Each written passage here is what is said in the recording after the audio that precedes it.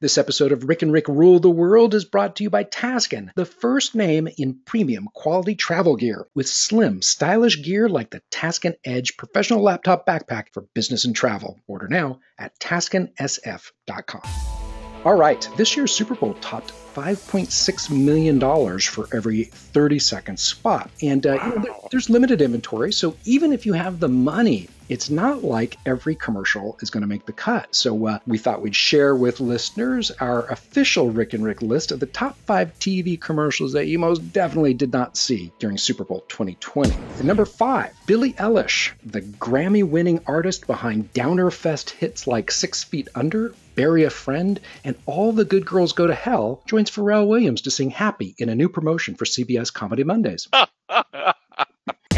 Number 4 on our top 5 commercials that you most definitely did not see during Super Bowl 2020. It's a commercial for job site Monster.com featuring Joaquin Phoenix as the psychotic clown prince of crime, complete with his crazy hair and nutty face makeup, who can't stop whining about having to start to look for a new career when he realizes just how disgusted America is at him and his corrupt co-conspirators in the Senate. Number 3 on our list of spots that you did not see during Super Bowl 2020. In a rip-roaring new spot promoting Season 4 of Netflix's hit series Stranger Things, Chief Hopper brings the frenetic action and eye-popping special effects to a screeching halt to inform us that it's a Tide commercial. Number 2 on our list of the top 5 commercials you did not see at Super Bowl 2020. One featured Mike Pompeo making his debut as the new pizza guy.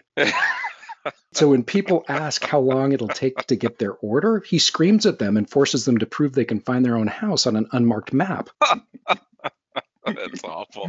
At number 1, so the number 1 spot that you will not be seeing during this year's Super Bowl. You heard about the whole Planters Peanuts thing, about them killing off Mr. Peanut. Well, apparently, Planters must have stolen the thunder from a brand that makes our number 1 spot on our list of Super Bowl commercials that you did not see this year. It's described as thus: in a surprise move, Apple kills off a beloved brand icon when Siri suffers a fatal AI aneurysm after trying to process simultaneous voice commands from Bob Dylan, Cardi B, and Babu Frick.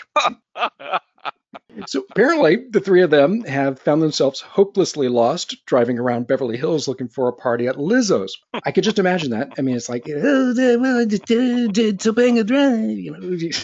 Hi, Bobby Frick, Lizzo, missing.